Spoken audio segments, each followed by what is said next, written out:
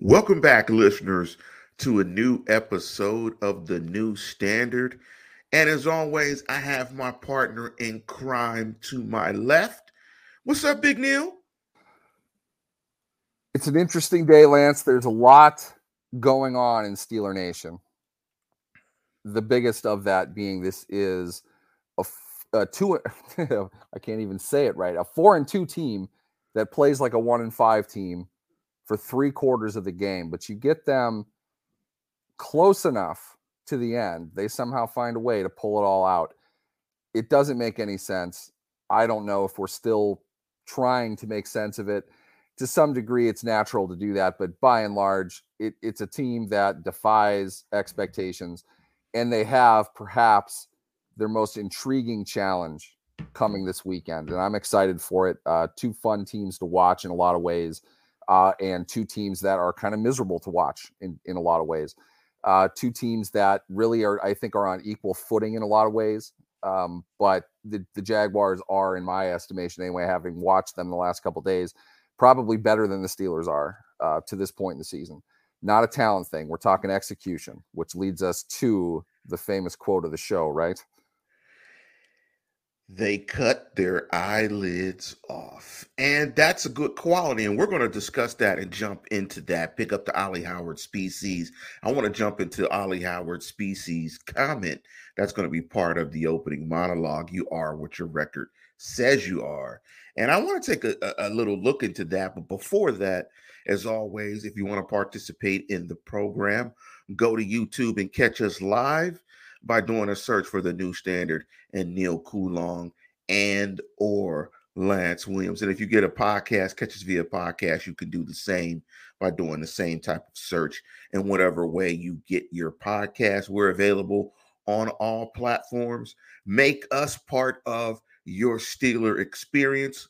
Our shows are up every Wednesday and every Sunday. Wednesday's the pregame, Sunday is the postgame. We keep it very simple. But I want to go jump to the quote or the title of the show. And this is from Mike Tomlin's press conference. And he led with this when he was being asked about the team. And he was talking about how appreciative he was, firstly, of Steeler veterans coming out to the game like Troy, James Ferrier, Joe Hayden, and the like. And then he segued that into saying that this group, they cut their eyelids off. In Tomlinese, let me explain that. That means they don't blink. And when you look at this team, and I want to get your thoughts on the team as well, Neil, going into this Jags game as well. But I want to lead with when he says they cut their eyelids off, they don't blink. I think when I look at this team, I think their best quality, like he often says, is they're a professional outfit. When the Steelers play, you're going to get an honest effort. You're going to get them trying to win the game for 4 quarters. I mean, they're doing their best. They're trying to win. And they don't fold in the fat ass moments, i.e., the weighty moments and the weighty downs. They're a professional unit. I think that's the most positive thing that you can say about them when I'm searching for positives. On the flip side, to Ollie Howard species comment, you are what your record says you are, a division leader, albeit flawed. That's what they are. At this point, they're 4-2. Uh, they're not 5-2. The Ravens are 5-2, played the extra game, but they beat the Ravens and the Browns. But they are a flawed team, albeit a division winner. Now, when I look at this team, I don't know if you agree with me or not, Neil. I think they can lose, and notice I said lose first, or beat almost anyone except for the Niners, Eagles, and the Chiefs. And the reason I say that is when I watch this team, where I'm troubled, and I saw some articles on this. I think Ron Cook might have wrote something on this. Uh, the Steelers, in my opinion, do not have a sustainable path to winning consistently. When you watch the Steelers, you often They often have to get a special teams play of some sort and a defensive splash play of some sort to win games and to compete effectively in games. Now, is that sustainable? I don't think so. Are they 4-2, leading the division? Are they what their record says they are? Yes. And they're also what their points for and points against says there are. A very fortunate team to be 4-2 at this moment because they're playing with very to little margin for error. What's your thought on this team going into this Jacksonville game? And any thoughts on anything that I said? Because it truly is always sunny in Philadelphia, but not necessarily in Pittsburgh. Yeah, it's this isn't a team right now that you can bet on week to week. I understand that they're 4-2. I also think that regression to the mean is something that happens in football when you exceed expectations for a certain amount of time, but you don't feel the expectations should be raised, you're going to drop back to kind of where you should be. They play like a 500 football team. So that said, if you're 4-2, it's kind of hard to think that in your next 3 games, you're going to win 2 or 3. That's just my opinion. I'm not betting on it, but when you watch them in total, they're wasting a lot of downs. They have a lot of bad defensive drives. There are a lot of mental mistakes, particularly on offense. The fact that they put it together and are able to play good football on both sides of the ball, and oftentimes on special teams as well, is another factor that we're not considering here. It's not that we don't say that they're not a 4-2 team. They are a 4-2 team. Are they going to be an 8-4 team? That's more of what I'm asking. I couldn't bet on that. They're 2.5 point home underdogs. I don't think they've been favored at home yet, have they? That's No. not they don't have the confidence of the watching public, and that's not everything, but it is enough to say, what are they doing that people aren't getting behind? And watching them play, they're not consistent. They don't play well week to week, quarter to quarter, drive to drive. They're not playing well. We did see a lot of positive things over the last couple drives. The fourth quarter, probably the best football they've played all year. I don't know if that says a lot, but it was certainly good enough to come from behind, take the lead, and then hold on to it. I called out in my own stupid way on social media before that final drive. This is now on the offensive line. The offensive line has gotten over kind of a little bit of a rocky start, but performed pretty well throughout the course of the game. Right now, though, they need to dominate. This cannot be, let's punt and let the defense win the game for us. They have to suck the air out of the ball. They have to take control of the line of scrimmage, get positive gains, move the chains, and continue to work. That kind of worked. I don't know if Kenny Pickett got that extra yard. My vantage point, I didn't think that he did. They gave it to him. They couldn't review it. Great. Fine. We'll take it. Either way, it's not as if the Rams getting the ball automatically means they're going to win the game. They're down 7 at that point anyway. And Steelers defense had lit them up pretty good throughout that quarter. So it's fairly arbitrary, but I will concede it was a bad call. Either way, they more or less did that job. They got that work done. That's a very positive thing. I think if their offensive line can play with the sense of continuity that they had, the uniformity along the line, as in they're all doing stuff that looks like that's what they're supposed to be doing. That hasn't been the case for them the entire year. So you put all that together, you've got the potential of a team that can win the weighty downs, the badonkadonk downs, those quarters, those series. They have the ability to be able to do that. I wouldn't have said that 2 weeks ago. So they showed me something last week. Jacksonville's a better team than the Rams are. They're playing at home. It's not a real big advantage for the Steelers anymore. And they lay eggs. It's not like they stack wins or anything. I think this is a team that still has a 3, maybe 4 game losing streak in it. But this is the kind of game they really have to seal up if they want to be serious contenders. I think they're capable of doing it. I think this is going to be a rock fight, as Mike Tomlin would say, but I'm not 100% convinced they have the mental fortitude to put everything together the way that they did at the end of the Rams game. I would expect, once again, they're going to start off with 4 of 5 offensive drives being 3 and outs. They might get a field goal here and there. They're going to need the defense to make plays on the ball in order to set their offense up. Those are traits of winning teams, yes, but not when it's one side is so deficient, the other one needs to bail them out. I don't have enough faith in the continuity of the offense week to week right now, but they're in a great position to prove me wrong. Before we jump into the next point in the program, I want to give a prayers up to Mel, big up to Mel. I want to send my prayers out to Mel and Mel's family.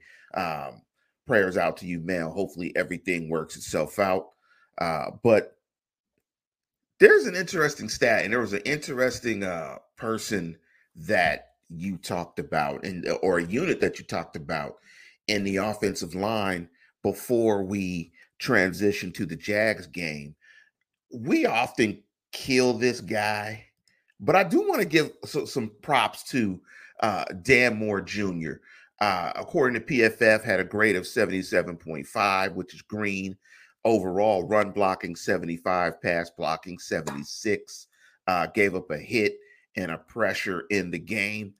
I thought Dan Moore acquitted himself pretty well. And maybe if you can get consistent play out of Dan Moore at that tackle position, maybe that's essentially what you need in him and Mason Cole playing better. And I think as a unit overall, this was probably their best game. Hopefully, well, how about this, Lance? The fact that Pittsburgh Steelers got 2 above board performances from their left tackle in consecutive games. When is the last time we said that? Yeah. I don't give a rat's ass if it's Dan Moore, Broderick Jones, Marvell Smith, Jonathan Ogden. We have not seen that in Pittsburgh for a long time. 2 consecutive games in which their left tackle was a plus, and good on Dan Moore for that. When was the last time in Pittsburgh we saw so much animosity over one guy starting? The fan base went absolutely ballistic over the fact that Jones was not going to start against the Rams. For Dan Moore, under that pressure, under that scrutiny, to answer the bell, good on him. We have savaged Dan Moore for 2.5 years on this show. Good on him. He stepped up and he assumed his position, and he made something of it that nobody expected him to do. You have to take your hat off to a guy that can perform like that. And I'll give him the benefit of the doubt. I'm fine with him now after that start, for frankly the same reason I probably would have started Broderick Jones last week, because he availed himself well the previous week and the position was still open, in my opinion. I think Moore earned the right to continue doing what he's doing. And I don't think I ever would have said that at any point in the tenure of his career. I feel like he legitimately should be the team's left tackle going into this week. Now, let's see what happens. I don't want anybody to get hurt. I think Jones getting some experience is definitely a good thing. If anything, we can make the argument that Dan Moore now can audition to be the team's right tackle next year. And that's a good thing. That makes them better as a unit as well. So an excellent job by Moore. I just wanted to point that out just because of how much we have ripped him in the past. Yeah. I mean, we want to be fair on this program with our coverage and how we discuss the team. And you're right. We've absolutely ripped him. I mean, we gave him the nickname Dan Less, Dan Less Jr. And so kudos to him. And that goes to the title of the program. They cut their eyelids off. Very professional unit. They don't blink. They give you an honest professional effort. And that's what you can say about Tomlin teams. The other thing, before we transition to the Jaguars game, is the other thing you can say about Tomlin teams is they're treading teams as well. They kind of they look like this. They look like 9-8, 10-7. They look like average teams where the relationship between the fan base and the team is not bad, and the fans and the coaching, where it's not bad enough for ownership to make a move because I mean there's good days, i.e., they're 4-2, and they somehow figure out how to make a souffle with one egg, bad flour, and no chocolate. But before that, before we transition, Neil, before we transition to the Jaguars and your breakdown of the Steelers' offense going up against the Jaguars' defense, what's the mash unit like this week? I think we got much of the same. It's not a good situation to not have Pat Freiermuth. I think we saw that to a good degree this past week. I think that the Steelers need to get a lot more out of their tight ends, and they are to whatever end aware of that. That said, they're still without Cam Hayward, of course. I'm not sure if we know a whole lot more than that leading into today. We will know a lot more at the end of practice. We're recording this Wednesday morning. Practice report's not going to come out till this afternoon. We'll see where everybody is. I unless I'm missing something, I don't anticipate there being any major injuries that we are not aware of at this point. So hopefully it looks a little bit better. But right when they get Johnson back, Freiermuth goes down, and Freiermuth's been hurt pretty much all year anyway. I think that's a big part of why their tight ends have not been effective, the pass or the run game, to this point this season, and they're going to need Darnell Washington to get over a lot faster, and they're going to need to get more out of Connor Hayward. They have to get something from these guys. I know that they signed another practice squad tight end, and they cut Bison legend Noah Gindorf yesterday. Sad to say that he only lasted a week here. He's a good player. I think he's got the profile of a high-end blocking tight end in the NFL. I'm surprised he can't really keep himself in work. Maybe he's hurt. I don't know. I'm just laughing at that. Almost every Bison player in the National Football League. I'm impressed. There aren't very many of them. You got to keep that in mind. It's a big deal coming from where we're coming from. But for an FCS school to have had as many NFL players as they have, pretty impressive. And Gindorf, legitimately, he's bigger than Zach Gentry. You mean probably Gandalf? Not the athlete. You mean Gandalf the White? Who, Gentry? We call him Gandalf. That's my reference to LOTR. Gandalf sounds like Gandalf the White Gandalf. to me. Gindorf. Yes, it's very Slavic, Norwegian, or whatever he is. Iron Range kid. He's from way northern Minnesota. He has a good profile as a blocking tight end in the league. He wasn't drafted, but he signed right away with Seattle. I think he got hurt in camp and he was out. The Steelers just brought him in. Probably just, emergency situation only with Freiermuth being out, but looks like they went with somebody else. I forget. I'm looking to see who it was. Anybody knows who the Steelers signed their practice squad and cutting Gindorf yesterday? Pop it into the chat. But from an injury perspective, they're going to be down here still for a little bit. Johnson's still coming back. Hamstrings are not injuries that you come back 100% from. You need a lot of rest to really keep those healthy, and they're kind of a threat to snap at any time, which is what happened to Freiermuth. So you hope Johnson can continue to stay healthy. They can get perhaps a little bit better, more disciplined play along with the playmaking that we saw last week from George Pickens. And with that, you could have the semblance of an offense here coming back together. To your point about the tight ends, and I guess we're considering Connor Hayward a tight end. He got targeted 3 times, had 2 catches for 23 yards. But yes, like you said, kudos to Pickens and Johnson in the game. They were targeted 14 times, had 10 receptions for about 200 yards. Of course, Deontay Johnson had the big 39-yard play.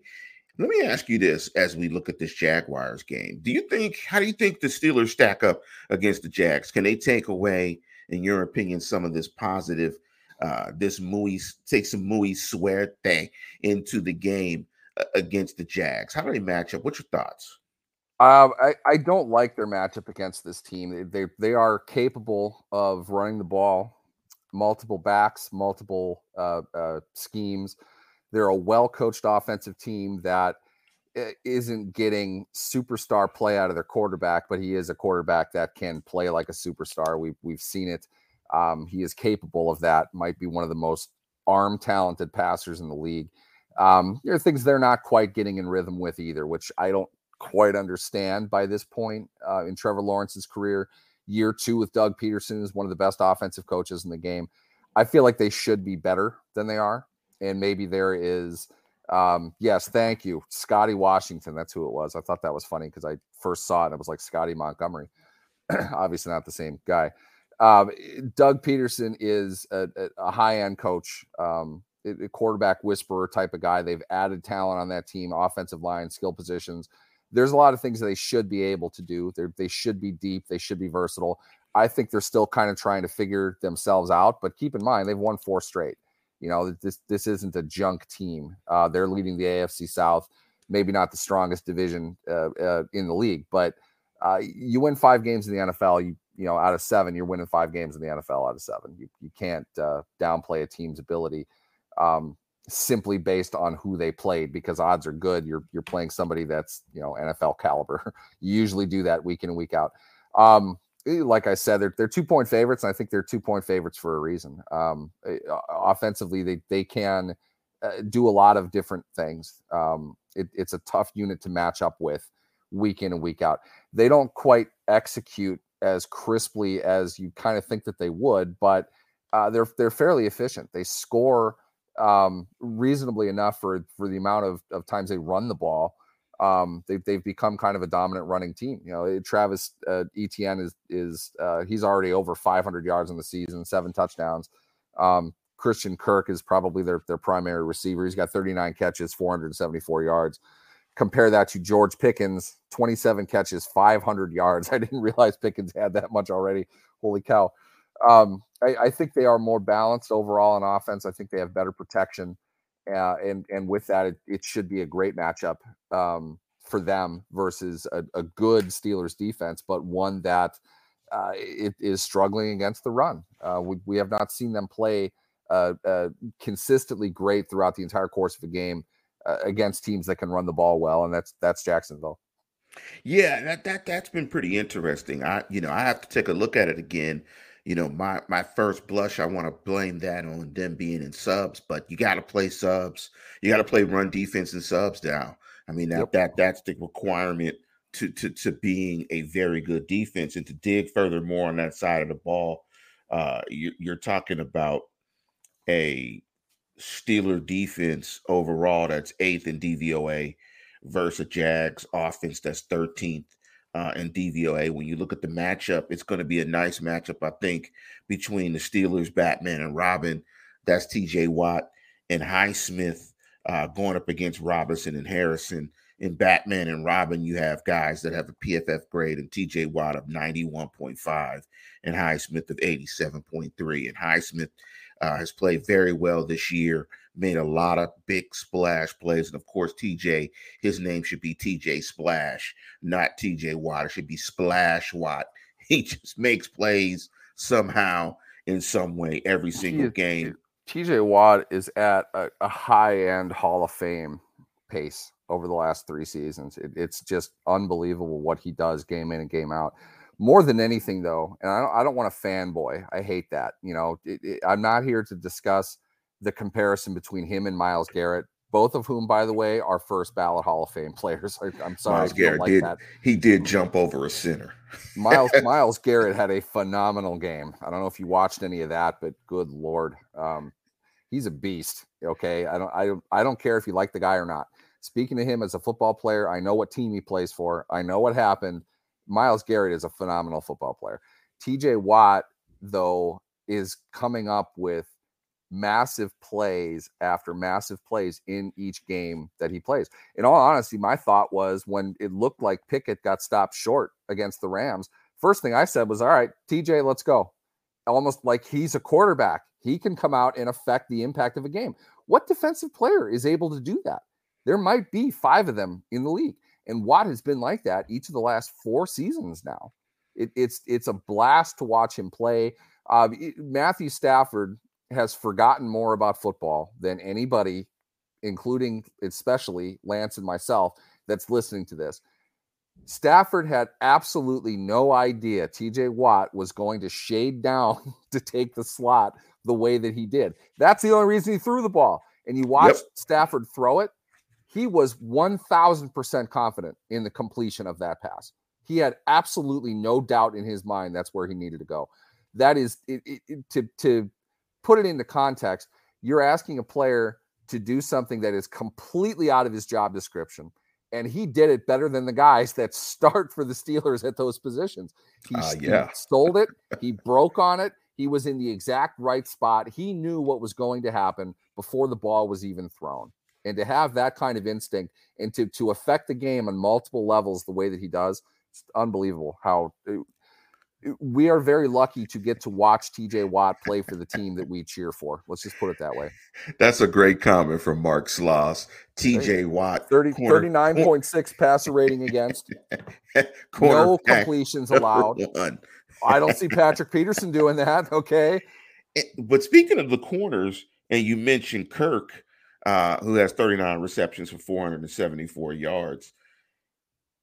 Is JPJ going to start in this game?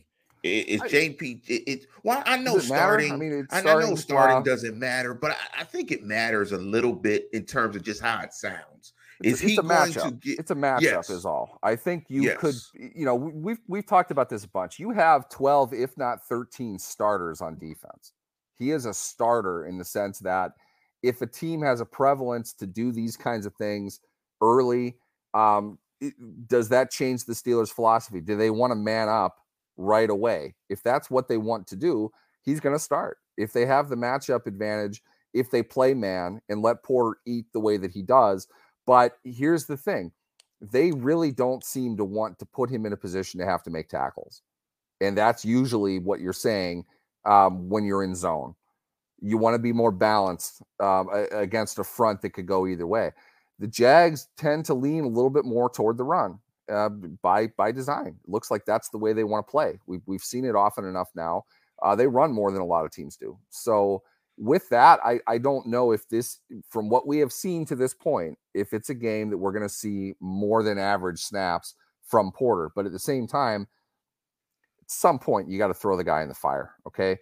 Get in his face. Get him to tackle better if you don't think he tackles well enough. You need him out there because he's far better. Look what happened. He locked down everybody he took care of last week. He's a lot better than I thought he was going to be.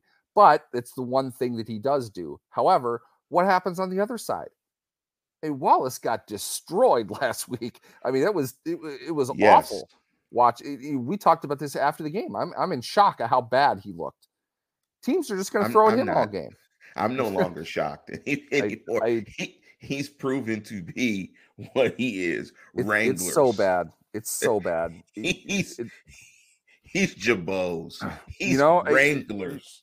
Props to Patrick Peterson as well. I'll give him this. I was really worried about him playing in the slot. I thought he did a great job for what they asked him to do. He went about his business pretty well. I'm not saying it was perfect. He did a pretty good job, but Wallace is a black hole on the other side, and teams are just going to keep gunning at him all game. So to be honest, I don't think it really matters if Porter's in the game or not. You know, whatever combination they go with, if it's Wallace on the outside, that's probably the tendency that an offense is going to look to exploit because they're going to have the advantage. It doesn't matter who the receiver is anymore. They're going to have the advantage. Interestingly enough, in terms of DVOA, the Steelers rank pretty well in the passing game overall as a unit, and that just because they get run on all game. Yeah, teams aren't throwing on them. Yeah, there's an interesting balance there. Also, from a pass rushing perspective, it's going to be important how the Steelers rush Trevor Lawrence because for a big guy, he's incredibly mobile. He can make second reaction plays and late in the down plays and extend plays with his legs, which also makes the coverage component a little more difficult because you may have to cover longer in some moments. Ingram's also a threat, and they're pretty explosive with ATN as well. Heavy outside zone running team, but they do a little bit of everything. This is going to be a game I think the Steelers are going to have to really tackle well on the edges. Now, you might notice that we're focusing a lot on the defensive side of the ball. And big up to a new listener, Jennifer. And I'm not going to even try to pronounce your last name, Jennifer. If you want to type it phonetically in the chat so we get it right. Uh, she said that JPJ needs to channel his inner daddy. Senior has to be upset with Junior's tackling. They just don't teach corners to tackle. You can see it. Fundamentally, it's not there, but at the same time, should they? I mean, there's a lot more that they have to do in coverage nowadays. You got to get tackling is a want to art in a lot of ways. There's definitely technique to it. There are definitely some who are a lot better at it, but Porter is a get the guy on the ground kind of tackler. He's just sort of failed at that to this point. I would agree. I think you need to get in his ear. And that's going to have to be a game-to-game thing, a week-to-week thing. They're going to need to stress the importance of tackling, especially after the catch. Let's keep in mind, Porter played a bunch last week. So did a great job on Nacua. He was the only guy that could cover Nacua. Yeah, and Nacua's a beast. He's big, he's quick off the line. He made plays everywhere. It wasn't, he only had 3 targets against him. It's good that he won that, but it doesn't tell the story of the entire game. Playing about 80% of the snaps I saw is a good thing, but that's a pass-heavy team, and they still gave up a bunch on the ground. This is a team, Jacksonville's a team that runs the ball a lot. Are you going to have Porter out on the edge as a liability? I don't know. I think if anything, this is a game he's probably going to see a few less snaps than what he did before. But I don't, if it's that big of a difference, you're still not finding a solution at the cornerback position. This can't continue. Here's the funny thing. We're focusing totally on the defense side of football. And that's because we have no idea, or actually we do have an idea of what this offense is going to look like against the Jags. It's going to be inconsistent. You said it earlier. They're going to not score in the first couple of drives. They're going to punt a bunch. They're going to need their defense to keep them in the game, hopefully where they can scratch out a play or two and maybe sniff 3 touchdowns if possible. I mean, that's it's going to look disjointed. The Jags defensive line is deep, pretty good. They're going to get after the Steelers. We know that. That's why we're not spending a ton of time looking at the offensive side of football. We've seen this week in and week out. It's going to be an offensive slog. And that's a great point by Mark Sloss. Peterson and Wallace can't tackle either. So why doesn't That's kind of where start? I was going. Like, how bad is he really? It's not like they're going to. Plus, they're defensive backs. They're not even. They're corners. They don't teach corners to be primary dominant tacklers. Frankly, if they are and they can't cover, they're going to be safeties anyway. If they can do all of those things, they're going to be top end first round draft picks. Porter wasn't that. So, they're not all going to be Jalen Ramsey, a guy that does everything at a very high level. At this point, like, you better damn well know how to tackle. You need to get him out there because even the Jaguars are going to be at most 50-50. They're going to throw the ball a lot. The combination of a great tight end like Evan Ingram, along with a big playmaking kind of guy like Christian Kirk, that's tough. You need your coverage out there. Yeah, and great point by Mark Sloss. Their main job is to cover. It's not rocket science. Get the guy out there. I mean, that's what I think. Before we get into predictions, any comment, any thoughts on the Eagles trading Edmonds to the Titans and Byard? I think Byard's a solid player. Not really. Byard's a good veteran player. Yeah. It's a move that makes a lot of sense for Philadelphia. They've built themselves to have it's Roseman's philosophy. If he sees a deal, he's going to go get it. It's going to improve the team. They're not afraid of the money that they'll have to pay him. And this is kind of similar to what the Rams did when they built, the strong team that they had. They're still winning a little bit, even though they're kind of beaten down.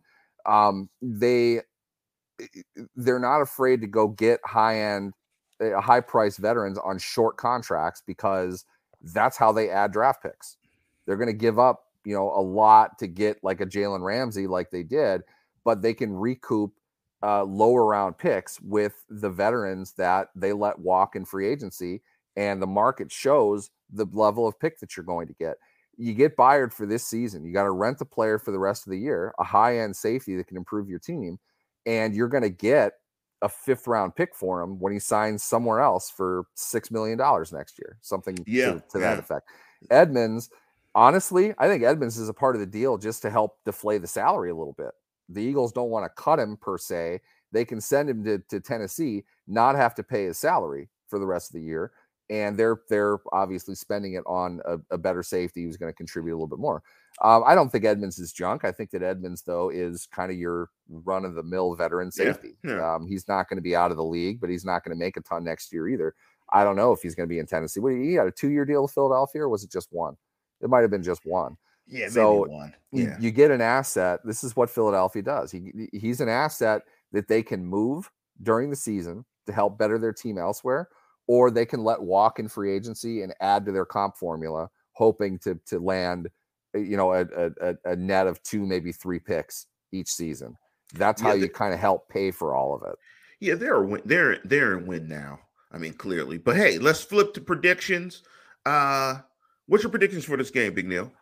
I Jacksonville versus Pittsburgh, these games are always weirder than you think they're going to be. The Steelers do not score against Jacksonville. It doesn't matter who's there, unless they're down 42-6 in the second half of a playoff game. They don't tend to score, which is great because the Steelers don't score against anybody. So this is a really comfortable game for them. They're usually very physical. I think both teams have very aggressive upfield defenses. I can feel this being pretty tight, pretty competitive. God, I don't want to bet against Pittsburgh. I really don't, but I'm not going to. Pittsburgh 20, Jacksonville 19. I'm going with that.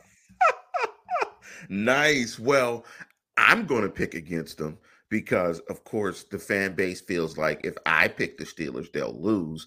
So I'm going to continue to pick against them. I still don't think this is a team, particularly against a pretty good defensive front, that can score 3 touchdowns. Until I see them score 3 offensive touchdowns without assistance from special teams and or defense. I know that counts. That's part of the game. It's part of 3 phases. I'm It picking just isn't 28-17 consistent. Yeah, Jags. Yeah, it's. I'm picking. I don't I'm blame picking you. Noah K. He's got the Steelers 23-20. I'm picking the Jags 28-17. I think the Jags. 28. There's a reason why. And Mark Sloss is picking the Jags as well, 28-17. There's a reason why you're 2 to 2.5 point dogs at home again. If you're an Yep. inconsistent football team. But with that, we are going to conclude the program. I want to thank everybody who chimed in again. Please like and subscribe. Big up to Jennifer Cruiser. Thank you for chiming in. Hopefully, give me the thumbs up if I pronounced your last name correctly. Thank you, Jennifer. Please like and subscribe to the program. Please bring more people to the program. Big up to Noah K, Ali, Robert, Mark. Big up to everybody who participated in the program. And as always, tune in, tell a friend, and subscribe. Go Steelers.